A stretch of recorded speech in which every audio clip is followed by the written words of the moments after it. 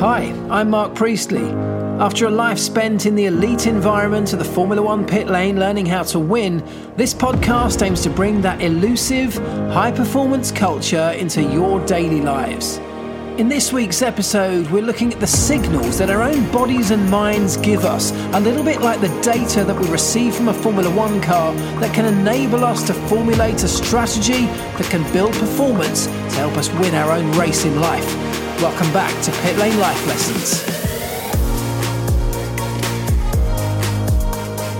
Talk about how Formula One teams are so successful. Tiny things, but you only find those tiny things when you look for them. Of course, there's only one winner in every Grand Prix, so for everybody else, you haven't won. So it could be deemed that that's a failure.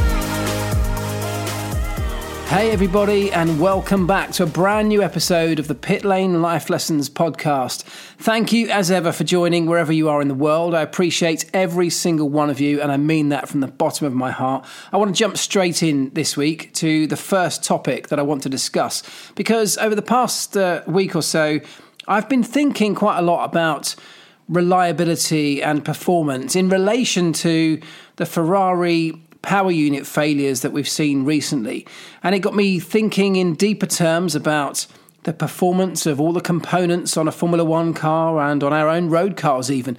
The components that we use in our daily lives, even in our phones, our laptops, any of the equipment that we rely upon, it all has a usable lifespan. And if that lifespan runs out, if we reach the end of that lifespan, perhaps earlier than we expected, or perhaps earlier than we would like, earlier than the ideal for what we need it to do, it can be really frustrating. And that's, of course, exactly what happened to Carlos Sainz at the Austrian Grand Prix. The performance, the lifespan of his Ferrari power unit expired about 15 laps before he really needed it to, before the end of the Grand Prix, and it was obviously a spectacular failure. That was the end of that engine's life. It will not see another day. It will be a scrapper, and it will have to be replaced with another unit for the next Grand Prix, and he will take penalties, of course, off the back of that.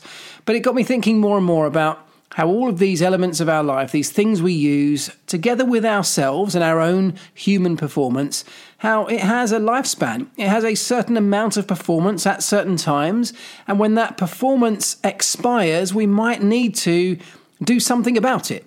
Or if it's looking like it's going to expire, if we're starting to see signs of wear and tear, we might have to do something about it. In your road car, if you start hearing a worrying knocking noise, if you just ignore it, if you continue and let it carry on, it's highly unlikely that it's going to fix itself. And at some point, although you may still be able to drive the car at reduced performance with that knocking noise going on, at some point it will probably expire in the way that Carlos Sainz's Ferrari power unit did a couple of weeks ago.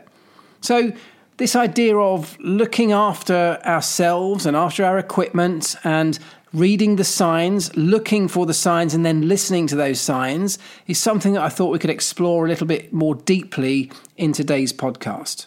When I joined McLaren back in the year 2000, my first role at the team was as a test team mechanic. Now that meant that I worked on Formula One cars but never at Grand Prix in that first season. My role was to travel around with the test team, and we typically travel right through Europe.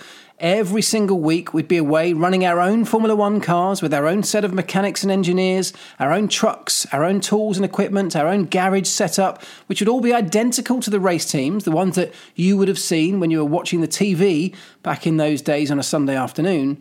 But we had our own separate set of kit.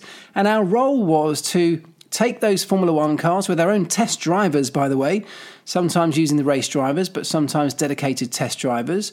And we'd take those cars and we'd pound them round and round after lap after lap after lap at various test circuits around the world, testing both various setups and performance enhancements, but also testing a number of components, from engines to gearboxes to chassis components to wings, aerodynamic pieces, all manner of different components on that car we had to test. And one of the main reasons we would test them was because back then, before any component could go onto a racing car at a Grand Prix event, it had to be what we called proven. It had to be shaken down and run over the course of an entire Grand Prix distance with the test team to prove that it would last the distance of a Grand Prix weekend if it did finally make it onto a race car.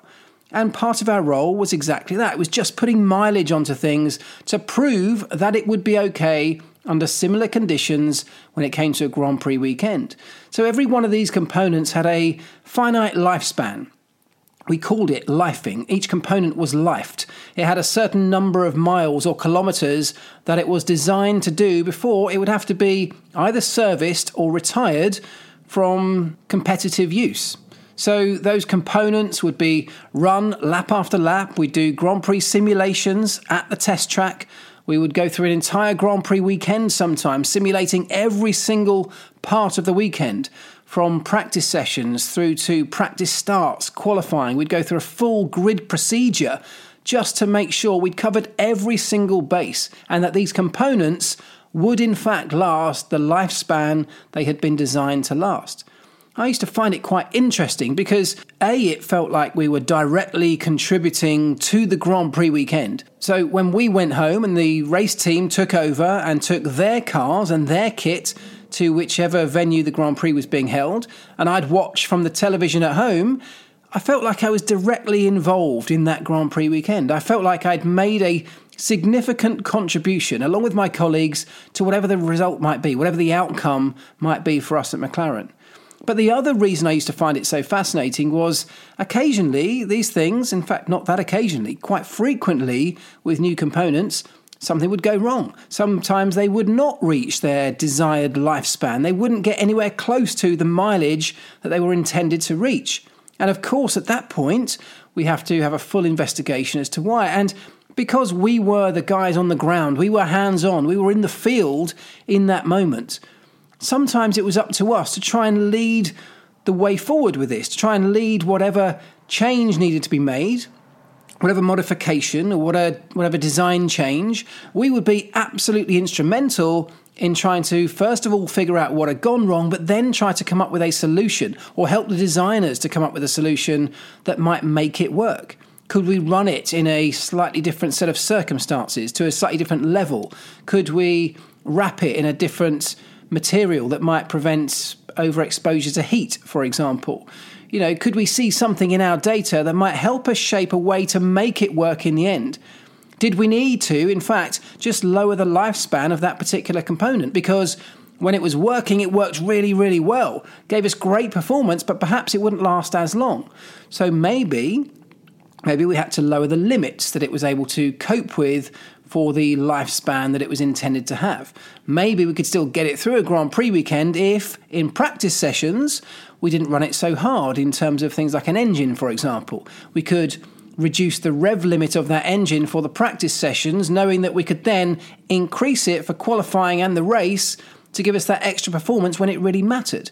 Maybe we had proven that it wouldn't do that maximum performance all the way through the weekend. But investigating those failures and understanding the signs that were being shown to us, sometimes before we had an absolute outright failure, there would be a sign, something in the data that would just allude to the fact that this component was starting to show signs of not behaving in the way it was intended, starting to show early signs perhaps of failure, of fatigue. And could we spot those signs? Could we find ways to see those signs before the failure actually happened? And over time, what we became very good at as a test team was exactly that, looking out for and spotting the signs before we had a catastrophic failure. Because that would obviously save us money, it might save that component, it might allow us to continue our run plan, albeit at a lower performance level. It might allow us to take that component off the car, service it, repair a part that might be broken, or come up with a solution that might prevent it failing in the future, and then put it back on the car and run it again later at some point in that test. We became very good at that process, seeing the signs, understanding the signs, listening to those signs, and then acting upon those signs to try and prevent the outright failure from ever happening. Of course, today things are done slightly differently. There is minimal amount of actual track testing. The idea of standalone test teams is a thing of the past. Teams have had to reduce their numbers of personnel. They've had to cut costs dramatically, not just in recent times to fit in with this budget cap, but also in previous years, long before that. They've had to lower their headcount. They've had to adhere to rules that highly limit the number of days that any team or driver can test pre-season or during the season. So we can't operate in the same way we used to. And actually, it was quite an inefficient way of doing it, because what's happened as a result of these cost-based changes is that we've developed much more efficient ways of finding similar solutions to those problems. So today we still go through that same process of looking for those early signs. We still have to prove these components, prove that they will last the lifespan that the component was designed for. But now we don't do it by pounding a car around lap after lap after lap with a separate group of 60 or 70 people in a test team. We now do it all digitally. We do it virtually. We have simulation tools that are highly advanced. FEA, or finite element analysis, will test components to destruction if need be, but all in the virtual world. And we're still looking for signs. Those signs are a tiny bit different to the ones that we used to see. We get virtual hints or signals. We get signals in data much more than we ever get a feeling from a driver or any visual inspection to the same degree that we would have done having had a car running around and then coming into the pits to be poured over by a group of mechanics. So it's just different ways of finding the same kinds of information that we need to prove those components will work in the environment they need to work over the time frame and lifespan that we need them to work in a Grand Prix team. The point that I want to make here is that during all of those learnings, during all of that research and studying and testing that we went through as a test team and that teams go through today in the digital world, in the simulation world, it's all about trying to get a car to the end of a Grand Prix in the fastest, most high-performance way possible. And when it comes to individual components, part of that testing or that analysis phase before the car actually goes onto a racetrack and runs in a live session, part of that analysis is to find out, first of all, what the lifespan or the predicted lifespan of each of those components is, but also what we realized and we discovered when we were going through this process all those years ago was that even if a component was designed to last 400 kilometers before it then needed a service, if we found that that was not something that was capable of doing at the maximum performance level we needed it to do, there might still be a way of getting that component to the end of a Grand Prix. The 300 kilometres of race day, of Grand Prix day, we could still achieve that by lowering the performance level at other times, by resting that component, by servicing that component more frequently, by putting it into a slightly less harsh environment for a period of time, by protecting it with a heat-proof wrap, for example, or a coating onto a metallic component. Lots of different solutions could enable that component to get to the end of a Grand Prix, even though it might have hoped we could just run it flat out all the way through a Grand Prix weekend and get to the very end. If that didn't work out that way, it wasn't the end of the world. And actually, it might have ended up proving that the better way, the way that was most efficient and the way we would actually get most performance out of it, was to lower some of those limits, lower some of the time frames that it was being operated at its very highest level. We realised that it was actually very rare to need maximum performance for the entirety, certainly of a Grand Prix weekend, but even the entirety of a Grand Prix. That might seem like a strange thing to say because between lights going out and the flag dropping at the end of the race, the obvious thing is to just go flat out. It's to push as hard as you can because presumably everyone else is doing the same. But in reality, it doesn't have to be that way. In reality, you push when you need to push, but if you don't need to push because there's a period of the Grand Prix where you're not under pressure, where you've built a gap perhaps and your main rivals might be struggling on their tyres, so they're having to back off to cool things down a little bit. Maybe your main rivals have made a pit stop, giving you a little bit of breathing space. Well, if you get that breathing space, you need to take it. You can back off your engine a little bit. Under a safety car period, you can turn things down, for example. You can lower your rev limit. You can lift and coast a lot more. You can go much more easy on your tyres to allow them to just cool down a little bit whilst you don't need to be pushing. And one of the biggest learnings from that entire period was gaining an understanding of where the signs were of when you needed to push and when you could afford to just back off a little bit. Not even just affording to back off, but when it might be beneficial to back off, to hold some performance back, to recoup, recharge batteries, lower temperatures, save a bit of fuel, cool your tyres down before you get ready to go again when you absolutely need to. It's looking for the signals, the signs, the data, the predictive tools that we were able to use to help us do that became hugely valuable. Looking at competitors' performance and looking at their strategies, all of these different elements had to be fed into a model that could then predict the times during a Grand Prix or during a Grand Prix weekend when we just had to go flat out or when we could afford to back off and save that performance for later. Now, I'm sure many of you can already see where this particular pit lane life lesson is heading, because whilst I've been talking about components and technology and engines and Formula One cars, exactly the same kind of ethos applies to us. Of course, we also have to know when to push, when to hold back, when to save a little bit of performance, when to recover. And we might not have teams of engineers staring at screens and screens of data, looking for those early warning signs of potential failure. We may not have an alarm bell or a flashing light that pops up on our dashboard to tell us when something's about to go pop. But we do have our own version of that. Our bodies have our own version of those early warning signs that we need to tap into if we want to get the maximum out of our bodies and ourselves. It's something that some people find much harder to do than others. Being aware of and then listening to and then acting upon those signals that our own body and our own minds continuously give us about our current performance level, about our current status, about how much performance we have left in the tank, how much we need to back off and recover.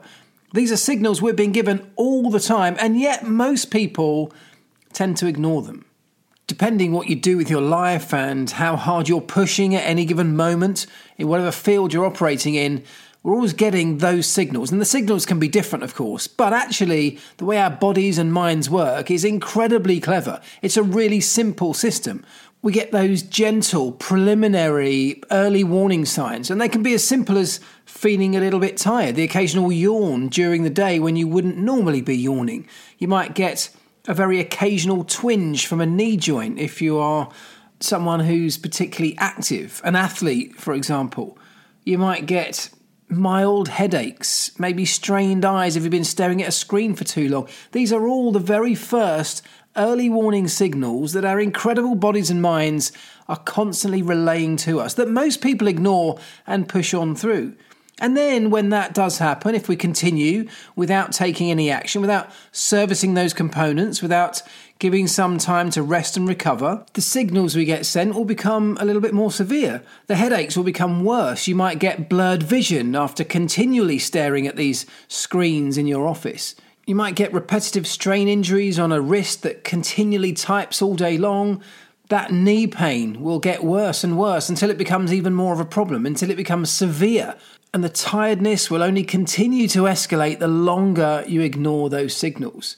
And of course, we all do it. I'm not sitting here saying that I listen to all of those signals and I act upon them at the very first stage. None of us do that. And actually, there are plenty of occasions in life when that's not the right thing to do.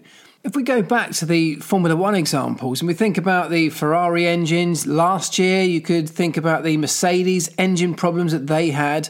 They took the decision, and I think Ferrari are going to take a very similar one this year, but last year Mercedes took this decision even though they knew they had an engine that was fragile, that had reliability concerns. They still were going to run it at the maximum they felt they could get away with over a Grand Prix weekend. They weren't going to back the engine off to give lower performance in the hope that they might last a little bit longer. They were going to go through a Grand Prix weekend, winding the engine up as high as they dare to give maximum performance, knowing that for the following Grand Prix, they might have to take another engine, which comes with a penalty, but they would be back up to full performance again when they put a new unit in. And they decided that the penalty was worth taking because the performance of pushing on through, cranking that engine up to the max, was worthwhile taking the hit on. How many times do we see Valtteri Bottas in particular having to start the race from right at the back because he'd taken engine penalties, but knowing they had such performance in that car, particularly with a fresh engine operating at its highest level, quite often they could still cut through the entire field with their performance advantage and find their way right back up to the front, challenging for podiums and even race wins. And if we look at that example in relation to our own lives, there are definitely some analogies that we can take from it.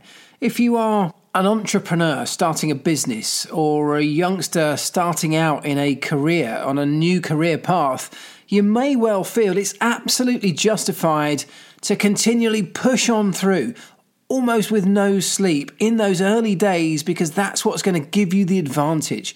If your competitors who are also in that startup phase of a new business, if they're not sleeping, if they're pushing all hours, if they're getting up early, starting work early and not sleeping much because they're working well late into the night, surely you have to do the same to match them, to be better than them. And there is an argument that absolutely that's what's got to happen in those days. Nobody else is going to work at that rate for you. No one else is going to have the same consideration of your new business that's your baby.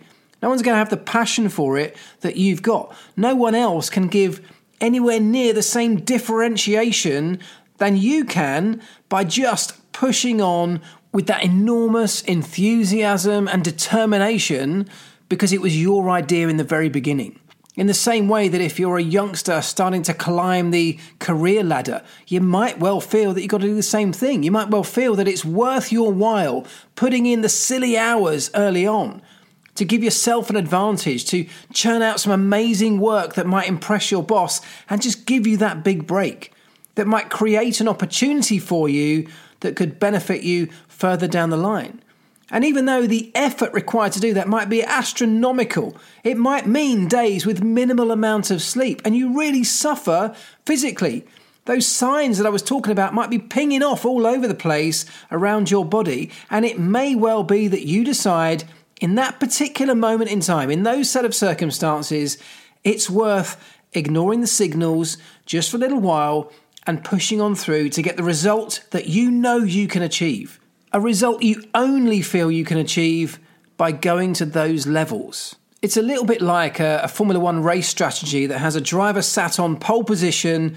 They need a great start, and then they're going to push like crazy for the first 10 laps of the race to build a gap from the car behind. They're going to give it everything. They're going to use every ounce of life that those tyres on that car possibly have in them. Take everything from them.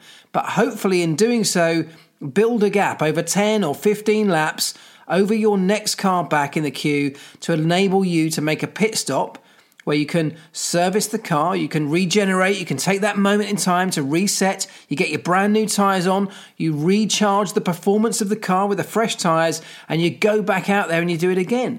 Yes, absolutely, you may well feel like you've taken a hit by making that early pit stop when maybe your rivals have taken a different strategy, where they have not pushed to the limit, where they've conserved performance. They've gone a little bit more steady at the start of the race. They've run longer into the Grand Prix before they make their pit stop. Maybe by doing that, they can make one less pit stop than you because you've pushed so hard, so early, and you've had to stop very early, and then you've got to go and do that again to go through the middle stint because your rivals have either closed that gap completely or even overtaken you whilst you were in the pits. So now you've got the fresh tyres on, you've got the performance back up to its maximum, you can give it everything and you can get past them again. You can start to build a lead again. But then what happens? You start to run out of performance. You can keep pushing as hard as you like, but eventually the signals, the signs that things are starting to wear out, starting to degrade or lose performance, those signs will come in the end. And at some point, you just have to listen to them because otherwise all performance disappears. You break down, the car stops, the car runs out of all grip, you slide off the racetrack, your engine goes bang. Something happens that means it's an absolute full stop. Your race is done. So at some stage, of course, you've got to listen to those signs, but there is total freedom for a Formula One race team, as well as you and I, to take some artistic license, to take our own experience and look at our own situation and apply those rules, apply those signals however we feel necessary at the time. To come back to the example of the entrepreneur, it may well be that your first stint is that phase when you are really pushing hard just to get the idea off the ground. And it may be that you might have to work for 3 or 4 nights without getting any sleep or minimal sleep, without eating properly, suffering massive amounts of fatigue. But if you know you've got a big deadline or a big opportunity on the horizon that big push just might get you towards, it might be worthwhile. Because if you get to deliver your first investor presentation and one of those investors ends up becoming a partner in the organization, taking on your challenge with you, funding the next phase of your startup business, well, that would have all been worthwhile. The suffering in the short term that you took in that very first stint of your little race may well be worthwhile. Because then you deliver the presentation and you go home and sleep. You let them mull it over. They think about it. You let them look through what you've put all of those hours into, and you go home and you recover. You sleep for a few days even, perhaps. That's your pit stop. That's you coming into the pits after that really big push in the early part of your race. Having a bit of recovery time, resetting, getting your fresh tyres on, and then you come back out and you go again for the second stint. And it may be that strategy works well for you. As long as you make your pit stop before the final warning signs happen, before it's too late. And only you will know when that is. But as long as you can get into the pits before everything falls apart, you can make the strategy work for you. For other people, of course, it will be totally different. For other people, they might be in a situation where they're playing a much longer game. It may not be such an aggressive early first stint. They may be looking at a much bigger, longer-term picture. And in that situation, it might be more about continuous, constant maintenance of your own body and mind to keep you going for the long stint. You might be doing a really long first phase of your race where you just have to continually look at the early warning signs. Keeping yourself fresh every single day might be the way to go for you. Listening when you see that little yawn creeping in the middle of the afternoon, when you start to get those headaches or aches and pains, whatever it might be, just listen to it. Sit up and take notice of those signals. I said earlier, it's a fantastically clever system that our bodies have adapted and evolved over many, many years. And if you ignore that, it might be like ignoring that really annoying knocking sound that you hear on your car's engine. Like I said earlier, if you ignore it for too long, it's not going to fix itself. It's only going to get worse. And if you continue to ignore it, it may well expire. If you're in this long phase of your race, a long game, a long stint, you can't afford to have the more serious problems creep in. You haven't got the bigger pit stop, the longer phase of recovery, because you need to be constantly on your game. There is no big break coming up for you. This is going to be a one-stop race, so you might get a pit stop at some point, but you've got to keep going for a long period of time, over and over again, performing at the level you need to perform at. It's not about maximum performance for a short spell, come in, take a break, and then go again. For you, it might be very different. It might be a constant maintaining of a standard set level that you need to achieve every single day. And to do that, you need to be running on all cylinders. Everything needs servicing regularly. You need to be looking after yourself in the same way you might want to look after a really good car. Of course, as we all go through life, when we get a clearer understanding of our own performance levels, of our own bodies and our own minds, we will start to build up our own little data picture, our own picture of where our limits lie.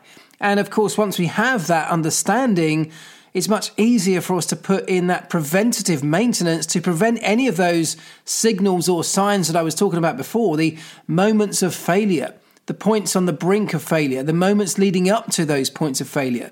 Before any of that happens, we can maintain ourselves in a way that might prevent us getting anywhere near that line that we don't want to cross. And that preventative maintenance can come from all manner of different things, from eating healthily, putting the right fuel into our bodies. Again, we can tailor that to our specific needs. If you're going for that short, fast burst of an early stint, you might want to short fuel yourself. You can put in different fuels. You can eat different foods that will give you that burst of energy. It might well be that if a very short-term fix is needed just for a specific moment in time, a couple of coffees is what you need, just to get you close to where you need to be in that moment. Of course, you're going to pay the price for it. You're going to take that inevitable hit after you've been caffeinated for a period of time. But if during that period where the caffeine got you to that level of performance that you needed, if during that spell you got the job done, you created some advantage for yourself, created opportunities for yourself, maybe you're willing to take that hit. Maybe the crash afterwards is okay. You can afford to take a moment once the job's been completed to recoup and recover. A little bit like a Mercedes strategy of last year, going all out during a Grand Prix, using every ounce of performance an engine had, knowing that there's no way it's going to do another Grand Prix weekend.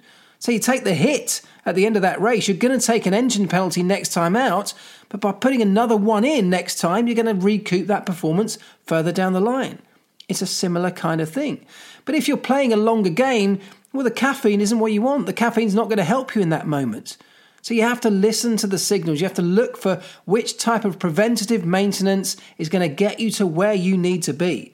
A different dietary regime is going to help you in a different scenario of life. A health and fitness regime specifically tailored to your requirements and your needs is what you have to start looking for depending on what your goals are in life and what your strategy is to go and get those goals. Obviously, it's not just your health and your fitness and your diet that needs maintenance. Your mental health, your mental well-being is a huge part, as we all know, a huge part of what helps to generate whatever performance we need to generate at any specific moment. Mental health has an unbelievable bearing on what we can deliver on any given day, and it's affected by so many different things. In terms of preventative maintenance, only we know about our bodies and our minds exactly what we need to do to maintain that level, that calmness, that preparedness for going into whatever type of battle we're going into on a daily basis, whether it's in our social lives, personal lives, whether it's our work lives, our business lives. Are we highly stressed? Can we find ourselves in highly stressed situations? And if so, what methods have worked in the past to allow us to alleviate some of that stress, to bring us back to a balance that's going to allow us to perform at the level we need to perform at? We've been given signals our entire life when these levels have reached critical stages, where they've started to reach those levels. We get the early warning signs. I'm sure there must be times where everybody's ignored them and those levels have gone up a notch. And we've probably, many of us, reached the critical moments in life where those levels have got to such a stage that the alarm bells are ringing. Some of us may have gone even way beyond that. Many of us will have gone way beyond that and needed some kind of full repair when things have gone wrong.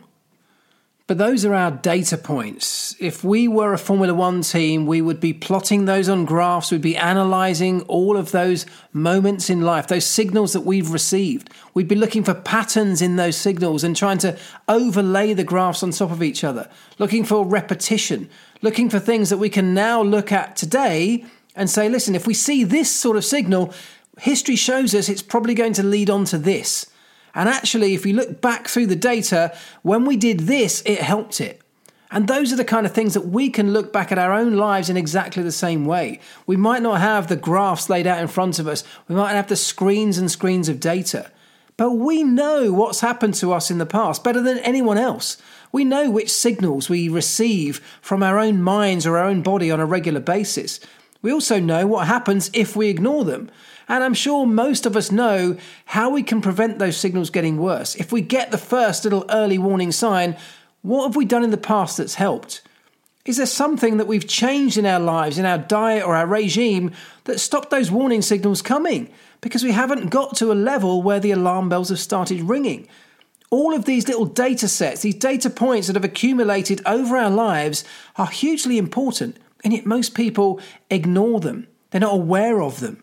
If we can become aware of them, we can start to build a strategy of our own for working through our days, working through our weeks, our months, our years, working through our life in a way that can be far more efficient, far more productive, and at a much higher level of performance over the period of time that we need it. And so just like the components of a Formula One car, we have a lifespan. We have the overall indeterminate lifespan that none of us have the answer to how long it's going to be. The period of our entire life is an unknown. We can maintain ourselves, we can look after ourselves, try and extend that as long as possible and live a happy, fulfilled and active life if that's what we want, for as long as we can maintain that for. But we also have performance requirements at different times during that lifespan. We have periods of time when we need to be pushing flat out, and others where we can just ease off a little bit, where we can rest and recuperate, where we can grow and expand our knowledge, our skills, for when we really need to go hard again, and we can utilize those, we can deploy those new tools in our armory. It's in exactly the same way that a Formula One team approaches a Grand Prix. They look at the entirety of a Grand Prix and they have to apportion periods of time when they can really push and other periods where they have to back off. At some point, they'll even have to come into the pits and actually stop the car. They'll have to stop the car and service it. They'll have to change components like tyres and then have to go again. In the past, we've had to stop and literally refuel those cars. That's the pit stop. We all need pit stops in our lives, in our days, all the way through our life. We need to take moments in time to take a break, to stop and take stock of what we're up to. Are we on the right path? Do we need to keep pushing, or can we just back off a little bit? If we back off a tiny bit, 10%, can we maintain our performance for much longer? These are all questions that we often ask in hindsight after it's all gone wrong. And if we start asking those questions before the race begins, Formula One teams do it on a Saturday night. They formulate their race strategy. They give themselves multiple options of race strategy before they go into the big event. And we can do the same sorts of things. We can analyze our own data. We can look for those patterns of performance. We can look for the things that will guide us the best way we know how through our race, through our Grand Prix, through the big moments in our life. And by doing that, we can maximize the lifespan of the elements that we're made up from, of the components that we're built from. And by doing that, we give ourselves the best shot of winning. Okay, before we move it on to the next topic that I want to cover, I just at this point want to briefly say or remind you that if you're enjoying the Pit Lane Life Lessons podcast, either today or any of the previous episodes that you've listened to, just please take a moment to engage somehow with the podcast by liking, subscribing, following, leaving me a 5-star rating if you've enjoyed it, and a very quick review if you're listening on Apple would mean the world to me. So please take a moment if you can, and that really is all it takes. So just do those things for me in exchange for me putting my time and effort into this podcast. Thank you so much. Now we're going to move it on to the second topic for today. And this one stems from a moment that I had last week where I was at Silverstone. I was speaking at an event for a big company in the Wing building at Silverstone. And on that same day, one of the other rooms at the Silverstone Wing building was hosting the finals of the F1 in Schools competition. Now, if you don't know what that is, it's an absolutely brilliant initiative. It's a not-for-profit organisation that essentially uses Formula One as a model to inspire and educate children of school ages. I think it's from sort of school age 9 and upwards, in STEM subjects and, of course, in Formula One as well. And they utilise the skill sets around Formula One in aerodynamics, engineering, teamwork and team building, marketing, this portfolio of skills that they can build inside this group of kids.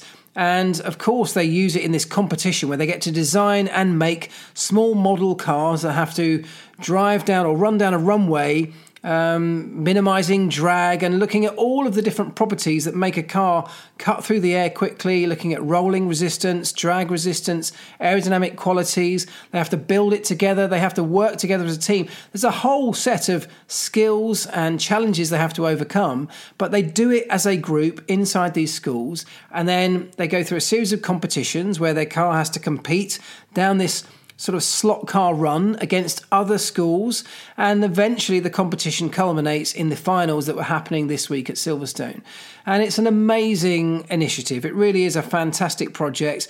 I've been involved at certain stages over the years. I think it's absolutely amazing what it's done, not only because it does offer something brilliant for the children in that it's an exciting project, it gets them out of the classroom, it offers something different to the normal education system can offer. But also, the other element to what they do here is it is inspirational. And I know that if I had had something like this when I was a kid at school, I would have been utterly inspired. I know I would have been, because it would have opened my eyes to a whole set of possibilities that at that age I had no idea even existed. And it's unbelievable the number of children that go through this program and then come out the other side desperate to either work in Formula One or somewhere else in this high-end engineering or aerospace industries. Industries that are not very prominent when it comes to careers education in the existing school framework today. And so the F1 in Schools program is absolutely brilliant because of that inspirational effect that it has on children, opening up their eyes to something bigger than might be on their horizons at that stage in life. And it's that inspiration that I thought we'd explore a little bit more today. Because inspiration comes in all manner of shapes and forms. It's everywhere, it's all around us. But it's also something that can be quite difficult to quantify, because what's inspirational to one person will not be for somebody else. I see Formula One, and I did see Formula One when I was much, much younger, as an inspirational thing to watch, to see happen before my very eyes. Watching the technology on display, the drivers doing their thing, the people bursting out the garage to do pit stops was massive inspiration for me. And it's an inspirational trail that I followed with huge passion and was lucky enough to create an entire career out of it. But other people watched Formula One and still watch Formula One today and have zero interest. For them, it might be football. For them, it might be aeroplanes. It might be something completely different. But what F1 in Schools is doing is taking what many people see as an inspirational subject or industry of Formula One and taking that inspirational subject matter and taking it directly to the children who are in the right area to be inspired by it. The children who are interested in studying science, technology, engineering and mathematics. Those subjects, those STEM subjects that are right at the very heart of the Formula One industry, that Formula One is built upon. It's those children who will already have a natural tendency to want to gravitate towards industries like that. Not necessarily Formula One, but industries like that. So the Formula One in Schools program goes into the schools. It finds those children and it presents them with this unbelievably inspirational material, this opportunity to go ahead and get involved in something that there is no way the actual regular schools program can ever entertain to that level. And what it made me think more about was this idea of inspiring people, particularly a younger generation, because we all have the power and the capability to do that. Formula One can do that on an enormous scale because of the sheer size and impact that it has on a global level to so many people. But as individuals, we also have the power and ability, maybe even a responsibility, to inspire those people around us. As parents, it's quite literally part of our job. We should be there inspiring our own children for a brilliant, bright future, whatever that might look like. It doesn't mean they have to follow in the paths that we've taken, but perhaps we should be thinking a little bit more about how we can inspire our children and the people around us to do something bigger or something better, to open up the world to these people, particularly the younger generation, open up their world way beyond how closed it might be at this stage in life. If they've come through the standard education system, it's a relatively closed system. It's not necessarily particularly inspirational in the most part. And of course, there are going to be exceptions. I know that. They're going to be brilliant teachers who inspire. They're going to be great schools themselves that offer hugely inspirational opportunities to those children. But I'm talking in the most part, as a sweeping generalization, we emerge as kids out of our school system not necessarily brimmed with inspiration from that education sector. Any inspiration we might have come from outside that. It might have come from watching a famous footballer that we love and we want to emulate. It might have been that we watched some Formula One or our parents watched some Formula One and that's what's inspired us. It could be absolutely anything else. It could be the fashion industry. It could be a human rights issue that you're passionate about, climate change. It could be absolutely anything. The younger generation can take inspiration from anywhere.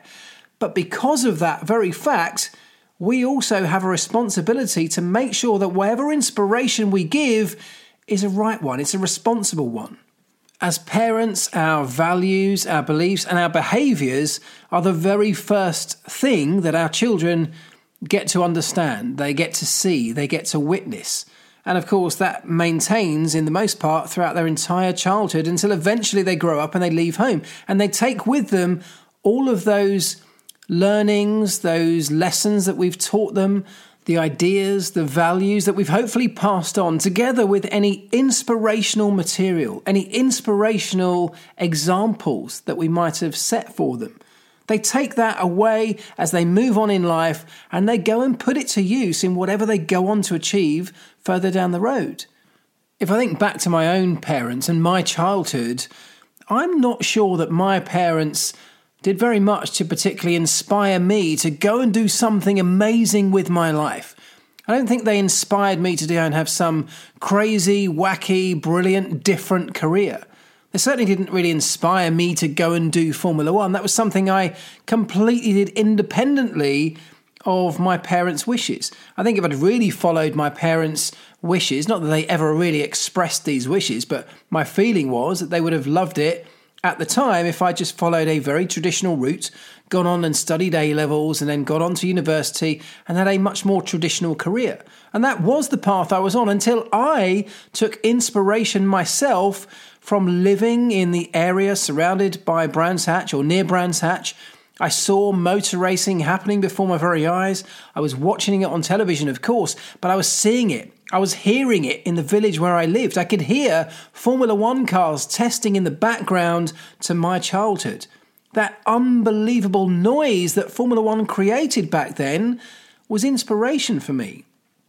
Seeing people coming from all across Europe, descending on my little village to come and see the Grand Prix that was happening every other year at the time.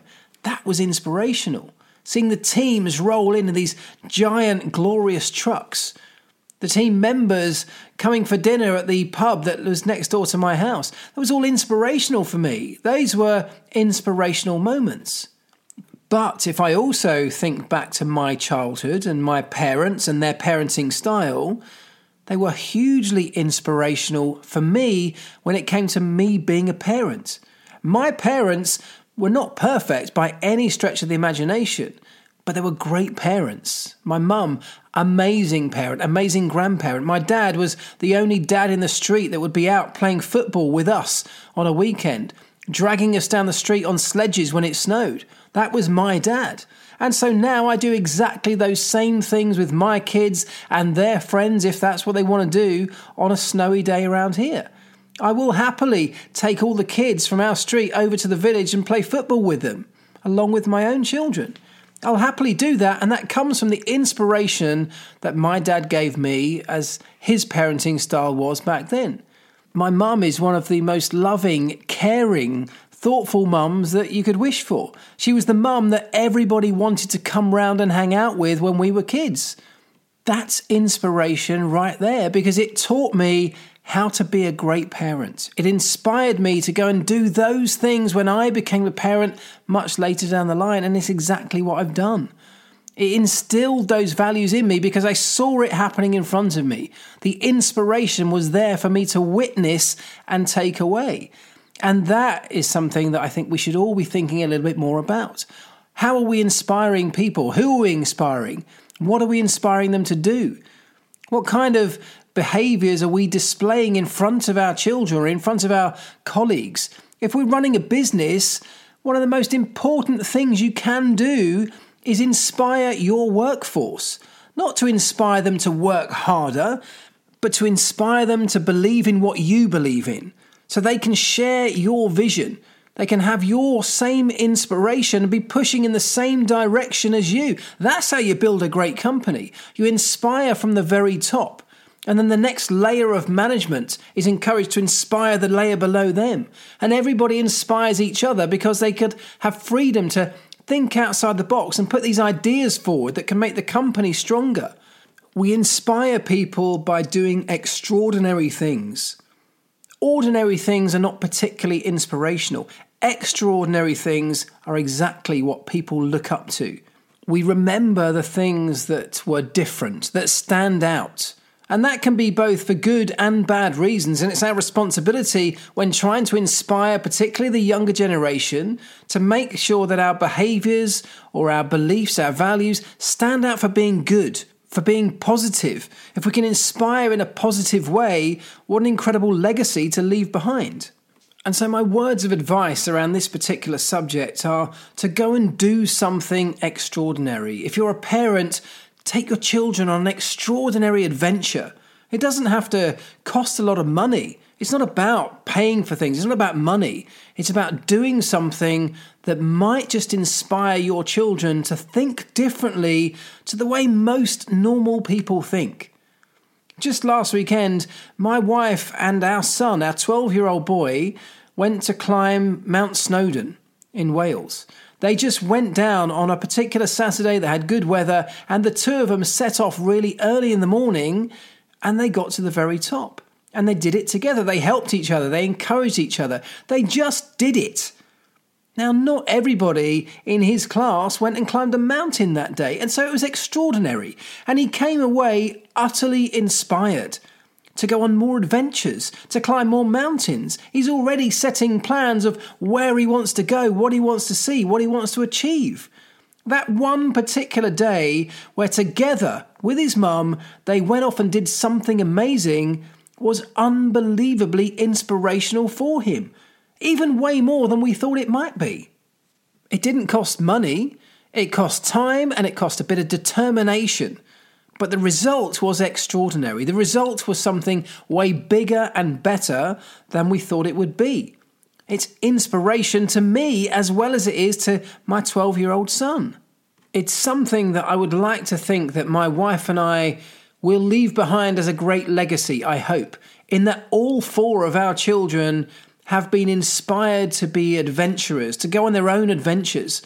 My two older children, who are grown up now, are more adventurous than I am. They go off on travels around the world. They inspire me, which is an incredible position to be in. To be inspired by your own children is almost going full circle.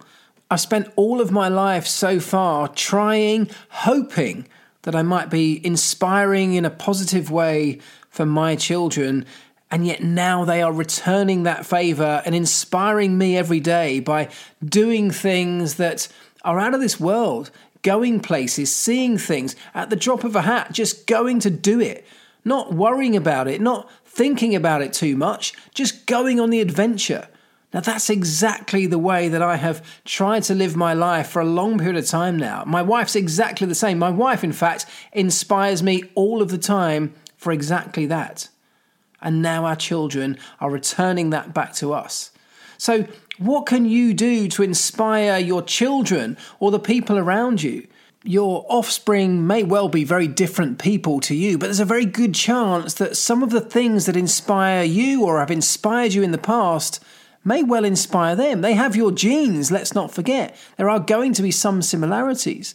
So the important thing here is not to do things that are not true to you, to try and fake some inspiration out of nowhere, to try and inspire them to do the thing that you feel like they want to do.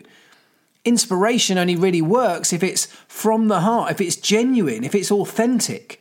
And so inspiration is not something that should be shoehorned into a conversation or shoehorned into a life. It shouldn't be forced. It's just about thinking about what things you believe in, what things you enjoy doing, what inspired you in the past. Have your kids got the opportunity to see the same kind of things that piqued your imagination when you were younger? Living a life that has meaning and purpose, living a life that serves others more than it serves you can be hugely inspirational. Doing things for other people and allowing your children to see you doing things for other people can be massively inspirational.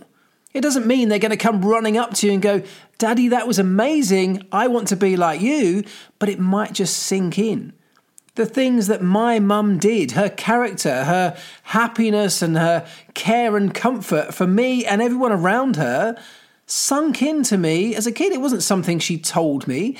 It was something that was subconsciously absorbed by me over the many years that I spent with her. It was inspirational though.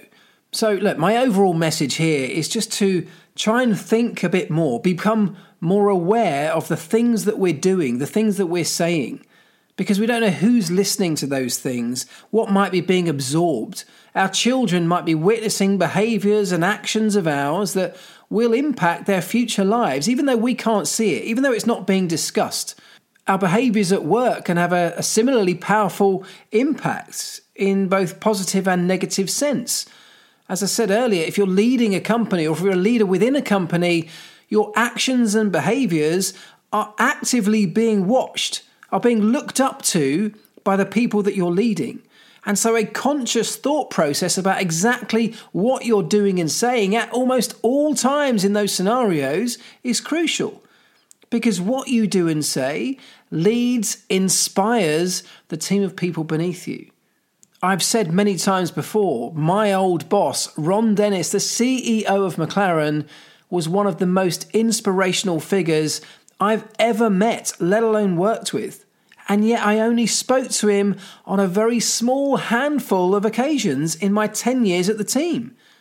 With such few direct interactions, it would be easy to think that how could he possibly inspire me? But he inspired me through his actions, the way he led the company, the way I saw him speak publicly, the way I saw him treat others, the way I saw his attention to detail build a company, build success within a company. Because I witnessed those things. I saw them happening, all right, from afar, but he was hugely inspirational to me. I have no idea whether he had any conception of being inspirational to others at the time he was doing it. He was just operating his life in the way that he believed was true and the right way to do it. But because of the way he went about those things, he inspired me and hundreds of other people. To a point where I still think about Ron Dennis and the lessons that I've learned from him, indirectly in many cases. I still think about them today. I try and pass them on to other people. I'm passing many of them on to you. And I hope you might find some of those things as inspirational as I have. So inspiration can come from anywhere. I've met hundreds of inspirational kids over the years through school programs, through the F1 in Schools program that I have done work with in the past. I've met kids in Africa living on the street with nothing to their name, barely enough clothes to cover them, kicking around a ball made out of rags tied together in a great big knot, and yet with the biggest smiles on their faces. That was inspirational. So inspiration is everywhere around us. It can be. The F1 in Schools program has taken the world of Formula One, the inspirational elements from it, and taken it directly to the people that they believe they can help most. They've taken the certain elements out of this industry and put them in front of the people they think they can benefit. But we can do exactly the same. We can think about the elements of our lives that could be inspirational to others. Have we survived some major trauma? Have we gone through some really difficult times and come out the other side? And are there other people that might be suffering the same things? Maybe our story could be inspirational to them. Have we succeeded in business where so many younger people are trying to embark on that journey at a very early stage? Maybe our story can be inspirational to them. Every single one of us has something that's extraordinary about us. Something that only we have, or that only we can do this well. Something that we've done in the past. Something we continually aspire to do. Do we have a smile on our face every single day? It could be as simple as that. That can be one of the most inspirational things in the world. So my message to you is to think about what it is that's extraordinary about you. What stories can you tell that can be out of the ordinary, and who can we tell them to benefit the most? Being inspirational can create an amazing legacy for us, but can also lead on a generation to go and do some things that are even bigger and better than we might have done in the past. I'm trying to do it with my own kids. I'm sure all parents out there are trying to do the same. But you don't have to be a parent. Every single one of us has inspiration inside of us. It's just a case of digging down deep and finding out what that is and who we can pass it on to. Okay, folks, that is it for this week. I hope you've enjoyed the show. If you have, please, please, please leave me a rating and reviews. Leave me a follow, a like, a subscribe, whatever it is. Drop me a message on Instagram. I'd appreciate any of it. But have a wonderful week. And whatever it is you're up to, remember this. Do the right things and do the things right.